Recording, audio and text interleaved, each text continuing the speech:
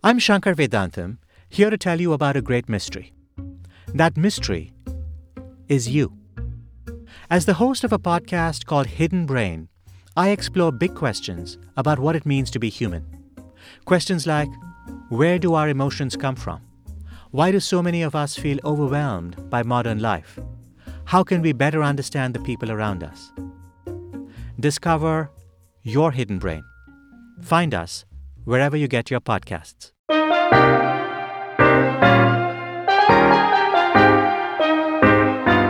Welcome to Well Now, Slate's podcast on health and wellness. I'm Maya Feller. And I'm Dr. Kavita Patel.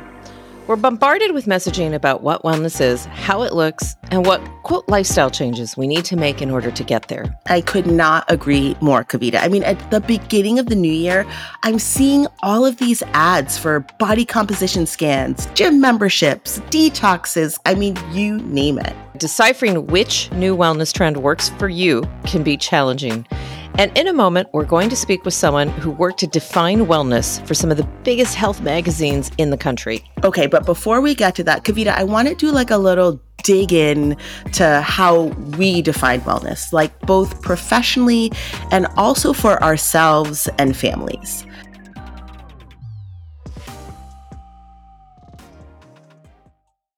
So I don't know that I've got this particular definition of wellness. I have an idea of what it's absolutely not, but I do think that there are a number of variables that we have to think about, and they contribute to overall wellness. Like I think about physical health, even in the presence of a disease diagnosis, right? Like as being a part of wellness. Someone might have a chronic condition, for example, diabetes. And if it's well managed, I do think of that person as being well. I also think that community and mental health are important parts of wellness. Maybe they're even like pillars that fit into that overall wellness puzzle. And the same goes for finances. I mean, Kavita, one of the things that I do think about is that in dominant culture, wellness is often portrayed as something that can be purchased, like those body composition scans. You know, it's such a broad topic. I feel that my definition is ever evolving and that it's multifactorial and takes in so much more than the individual. Like I think about their environment, I think about their family and their job. All of that plays into how quote unquote well a person is. Okay, well, with all of that said, Kavita, I'd really love to know, like, how do you think about wellness for yourself? Okay, Maya, don't laugh. I'm going to take you to preteen, teen me, one of my most visual, striking memories, as well as even to this day, something that stays with me. It was so influential on my overall concept of what I should look like and what wellness is the music video to George Michael's Too Funky.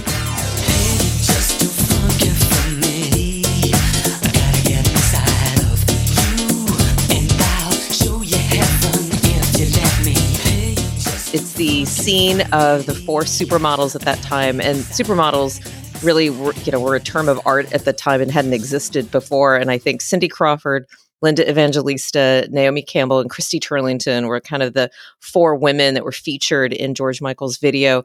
And it was a video, if anyone hasn't seen it, the catwalk and the runway with these four supermodels. And honestly, Maya, as a brown woman, you're watching Naomi Campbell, this amazing like Black supermodel. You're watching these other women who all had kind of interesting features, Cindy Crawford with a mole. So you thought, well, that is what wellness is. That's attainable. That's what beauty is. And so that started my definition of wellness. And it was not just iconic, but it probably set me up and probably millions of women up for failure in a way. And so what I've evolved to now is thinking about what I want to do. I think about wellness in terms of functionality. I want to be able to climb stairs when I'm 90. I want to be able to have an incredibly long set of walks with friends. I don't want to feel limited by my physical self. And that includes the clothes I wear or the beauty products I use or what I put in my body. So Maya, that does mean that I'm a little indulgent. You're the nutritionist, but if you tell me that I only can eat just fruits and vegetables and whole plant-based grains only all the time, every day, I'm going to be a little miserable. So wellness for me is also the mental health and the happiness part of it. But man, I've come a long way from the quad and thinking about a model runway as my idea of wellness. What about you, Maya? I mean, first I have to say, here to that, right? Evolution. I love that you have noted the evolution of how you think about wellness. And I'm right there with you on the desire to be able to move. I want to travel. I want to experience joy and be of sound body and mind to be able to do that. I also, Kavita, I have to think about where we are right now in this wellness imagery. TikTok. It's one of the biggest driving forces of wellness misinformation and disinformation.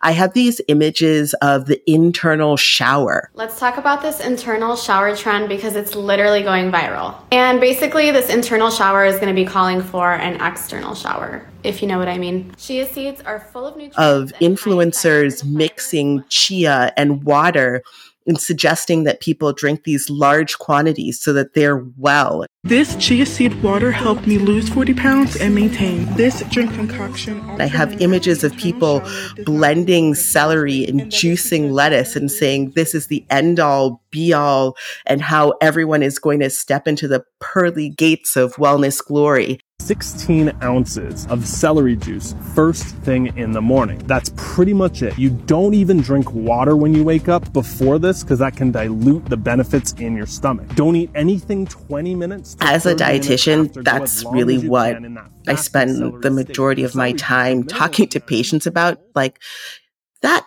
trend that you see there is not, Kavita, in line with, oh, in the future, I want to walk, or I want to be able to laugh, or I want to be able to eat different textured foods. So, when I think about this wellness messaging, I feel like we as people on the more, I'd say, and I don't know the best way to say this, but the more moderate side have to really talk that language of not being limited and not being extreme, because that is a huge part of wellness for me. Yeah, absolutely, Maya. I'm just curious, how does this show up in your practice at Maya Feller Nutrition? Because I know this means a lot when I show up with patients, and I suspect the same is for you. Yeah, that's a great question, Kavita. So, as women of color, right? For sure, we are in the minority in healthcare spaces.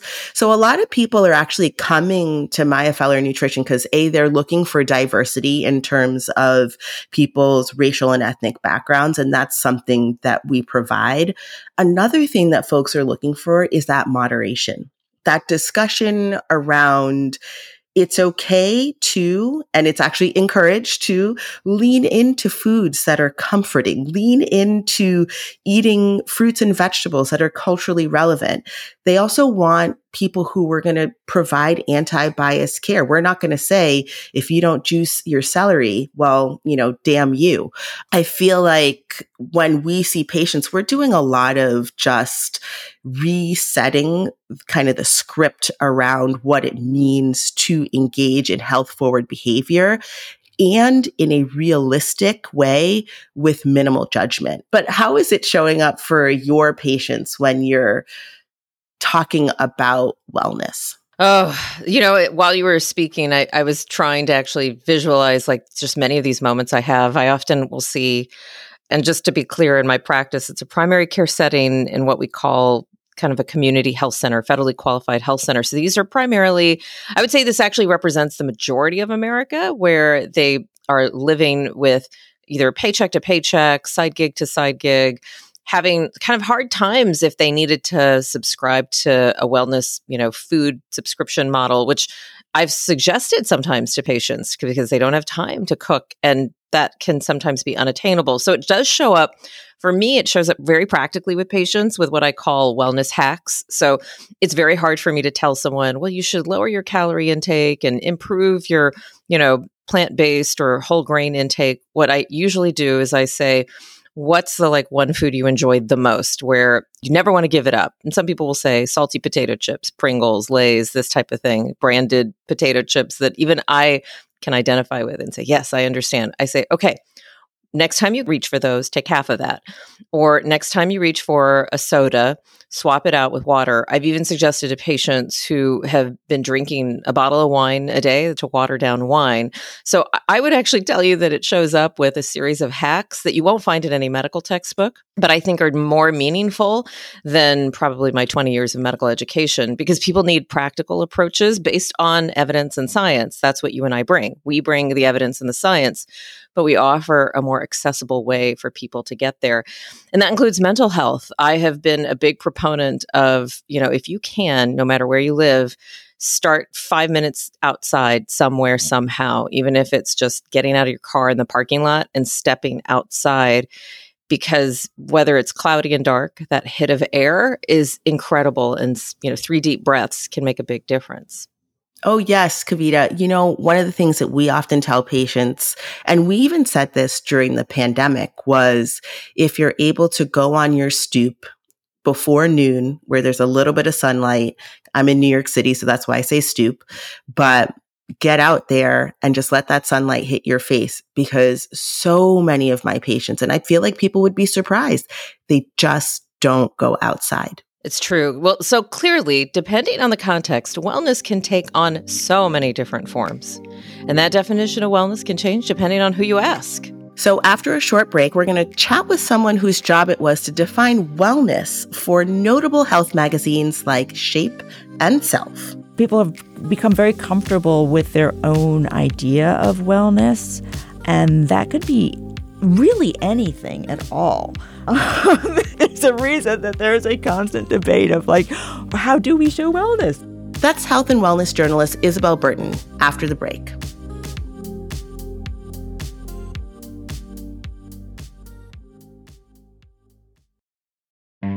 On Death, Sex, and Money, we feature interviews with you, our community of listeners, getting honest about uncomfortable things.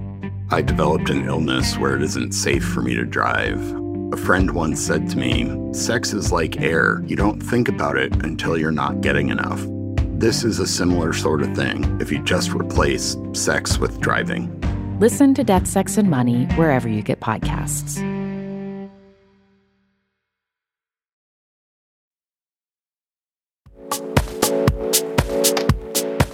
Welcome back to Well Now, Slate's podcast on health and wellness. I'm Maya Feller. And I'm Kavita Patel. One of the keys to understanding wellness is learning how and when it emerged as a popular idea in the first place.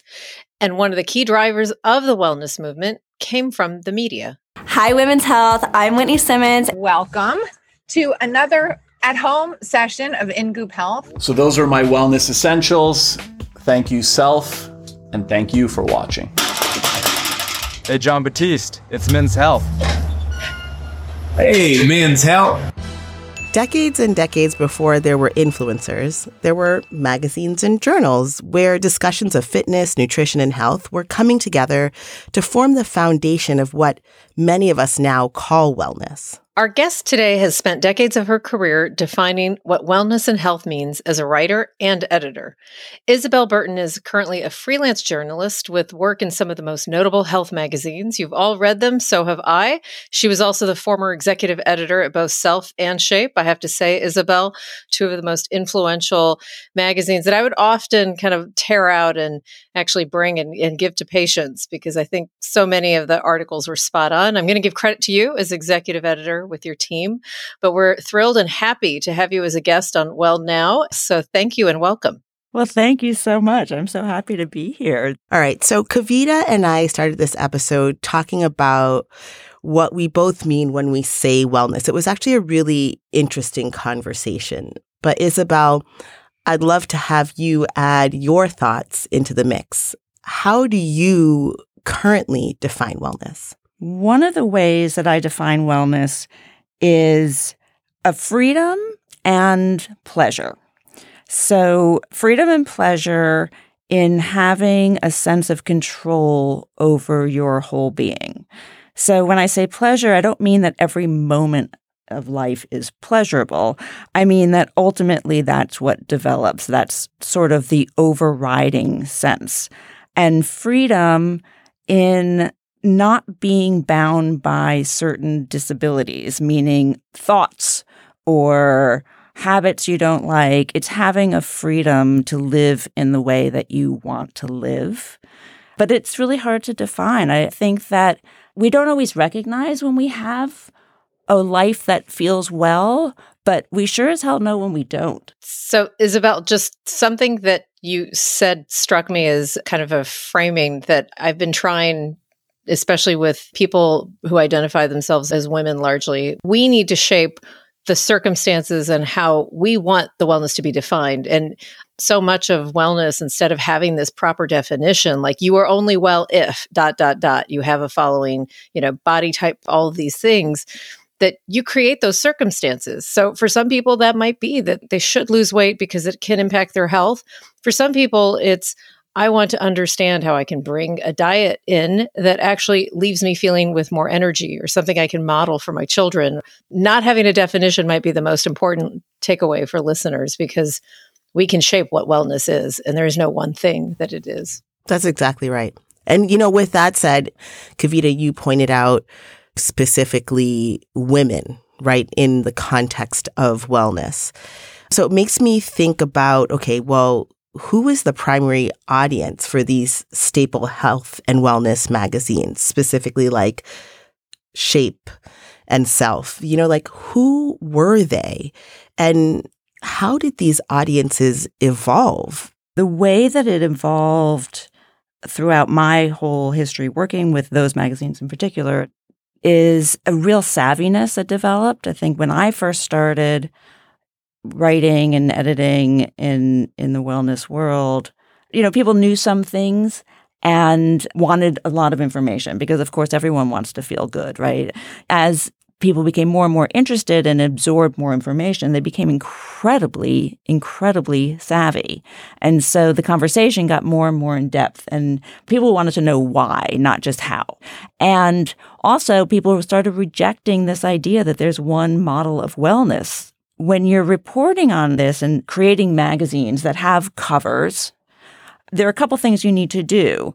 One is you have to present an idea visually that gives a sense of where you're heading, right? Because wellness is a slow progression. It's a daily habit. And so you need to give this sort of big bang of like, this is where we want to go, and then get into this is how we get there. And so it is a tricky problem to deal with. It's a puzzle. Maybe it's not a problem. It's a puzzle. How do you show something that is indicative of a greater experience of a livelihood, of energy, of happiness, of pleasure, of doing the things that you want to do? How do you show that visually? Isabel, I have always had this mixed emotion with the wellness industry and kind of how traditionally we think of it, or I have, as portraying, and this comes in large part by magazine covers and still to this day, what imagery we see, which is often a very skinny, cis white woman.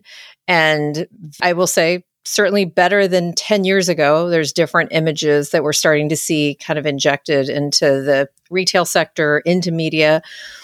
But from your experience, what has that, what I would say is still a pervasive part of the traditional wellness industry, who is that left behind, and at what cost? Whenever you have images, people are left behind. And that's one of the real hurdles with anything that is going to be consumed as a magazine or a digital property, that the moment you put a picture to anything, whatever that picture is, it leaves out everything that it's not, right? That's so sobering to hear that. Right. And I don't ever think that I've heard it really categorized in that way, right? That once you see an image, some people will resonate with it and others will say, oh, I don't see myself in that. I think about it from, certain categories, so race, class, gender, etc. But that's so simple yet spot on. So then it's so what does this say about the dominant images? It sounds obvious, but you have to remember the human element to it, which is those kinds of reactions. You'd think we're saying exercise and you will feel good and you will get fit and it's scientifically backed, and so why wouldn't you do it? But why wouldn't you do something like that? It's because we're humans and we have quirky reactions and we have feelings and they're instant. And so even if you show an image of somebody, say, to represent the idea of overall wellness with the assumption of like, well, we're just trying to show wellness, we're not trying to show this person, the people who are looking at it are going to have human reactions. And that might be, well, that's not me or that's not what I would do. And I don't know that you can adjust for that. I don't know that there's an answer, really. I do know that it's been a struggle for women's magazines for a long time, and it's often been, super skinny. And then the thought was, this is crazy. We want to show strong. We want to show muscles. We want to show endurance. We want to show happiness. We want to show this. And so how do you do that? Even with cover lines on magazines, those shifted. Forget the idea of beach body. Forget the idea of dropping pounds, because none of that language was actually legitimate anyway. You don't want to drop pounds. If you want to lose fat because you think it's going to make you healthier, that's not dropping pounds. There's such nuance in the information that can't be translated in a cover line.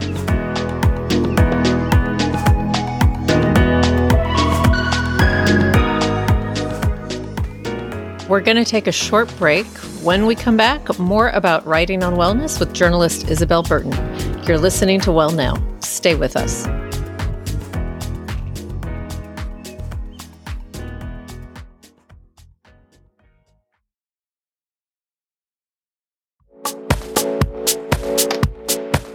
Welcome back. You're listening to Well Now, Slate's podcast on wellness. I'm Kavita Patel. And I'm Maya Feller. Our guest is veteran wellness journalist Isabel Burton. So, Isabel, I'm curious for you, as someone who's really been in this industry for decades, is there a definition of wellness that you've actually come across that you do not agree with? I do not agree with the idea that wellness is about deprivation. I don't agree that it's about struggle and forcing yourself to do things that are truly miserable for you. I think that's the absolute opposite of wellness. Wellness should be something that you want to engage in. I mean, who doesn't want to feel well, right? I think everyone in the entire world wants to feel well. And yeah, people do things that they know in the end don't make them feel well. In the moment, it makes them feel well. That's why we do them. And we all do them, right? We all have, as healthy as we feel, there are always those things that you do because you do them. We're human. But that said, I really don't like the idea that wellness is something that is sort of the antithesis of what you really want. I think that wellness can easily be what you really, really want. And there is a way to do anything. If you feel like you don't exercise, there's a way to exercise that you will like. It doesn't have to be going to the gym. It can be swimming. It could be walking your dog, whatever your form of it is. And you can be creative in so many things. I mean, wellness is about being passionate about stuff. Okay, so I hear you, right? You said you can go outside, go for a walk, spend time with friends. You don't have to go to the gym. I want you to talk to us a little bit about this idea that many people have, that there are things that we need to purchase to be well, right? Because, we are inundated with ads and imagery around all the things that we can and should purchase so that we can attain that oh so mysterious wellness. Can you talk to us a little bit about that? Yeah, there's a huge industry, obviously, my God. And I think that's true of anything, right? As soon as people start to get interested in cooking, suddenly you need the tiny little contraption that's going to peel your lemon. And, I think that that's true anywhere. So wellness is yet another place where there are a gazillion things that you could buy. And you don't need to buy anything. I think that where purchasing things comes in is people can get excited and get really juiced up about doing some new endeavor when they start to buy things. So, if you're just beginning to go to the gym, as one example, and you're trying to figure out ways to get yourself there and you're buying a cute outfit, it can be really exciting. And some people really love to have 8 million trackers to track every single thing that they do and sleep and all of that. And it keeps them going. So I think that if it's fun for you, then it can be helpful. But I am of the opinion that you don't actually need anything. I mean, humans have existed for a while, and we've only had trackers for a short while. So I think we're okay. So Isabel, to kind of close out on that theme of like being okay, what are some really just practical pieces of advice to help people kind of sift through all the information? Like, how do we create some practical tips for people to approach all of this information? If something feels good, and I mean like an overarching good, not just good in the moment, I think you're on the right track. And I think you can navigate your way through wellness by paying attention to how things feel. And I think you want to be careful that you don't kind of succumb to the finger trap of wellness obsession and panic, because freaking out that you're not doing all the things is the antithesis of wellness. Wellness also means chilling out and resting and understanding that, like, if you're happy just sleeping in, then you're happy. Over and over from the beginning of time that we've been talking about wellness, these are the things that, like, there's no debate. Get in nature, sleep, eat food that is nourishing and that tastes good, that you like, move your body. And, the brain is very complicated, but try to think of life as wanting you to do well, that things are not against you, things are for you. And see people, hit those elements and you're moving ahead.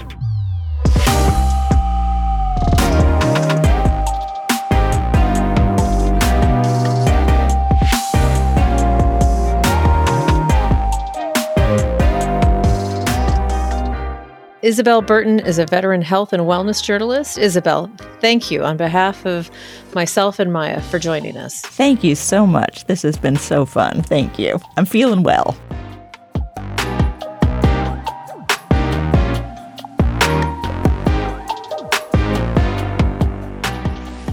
That's Well Now for this week. Our show is produced by Vic Whitley-Berry. Merritt Jacob provided engineering support. Ben Richmond is Slate's Senior Director of Podcast Operations, and Alicia Montgomery is Slate's Vice President of Audio. If you have a wellness story you'd like us to cover on the show, email us at wellnow@slate.com. And be sure to follow us wherever you listen to podcasts. Join us again next Wednesday as we tackle another part of the wellness industry. I'm Maya Feller.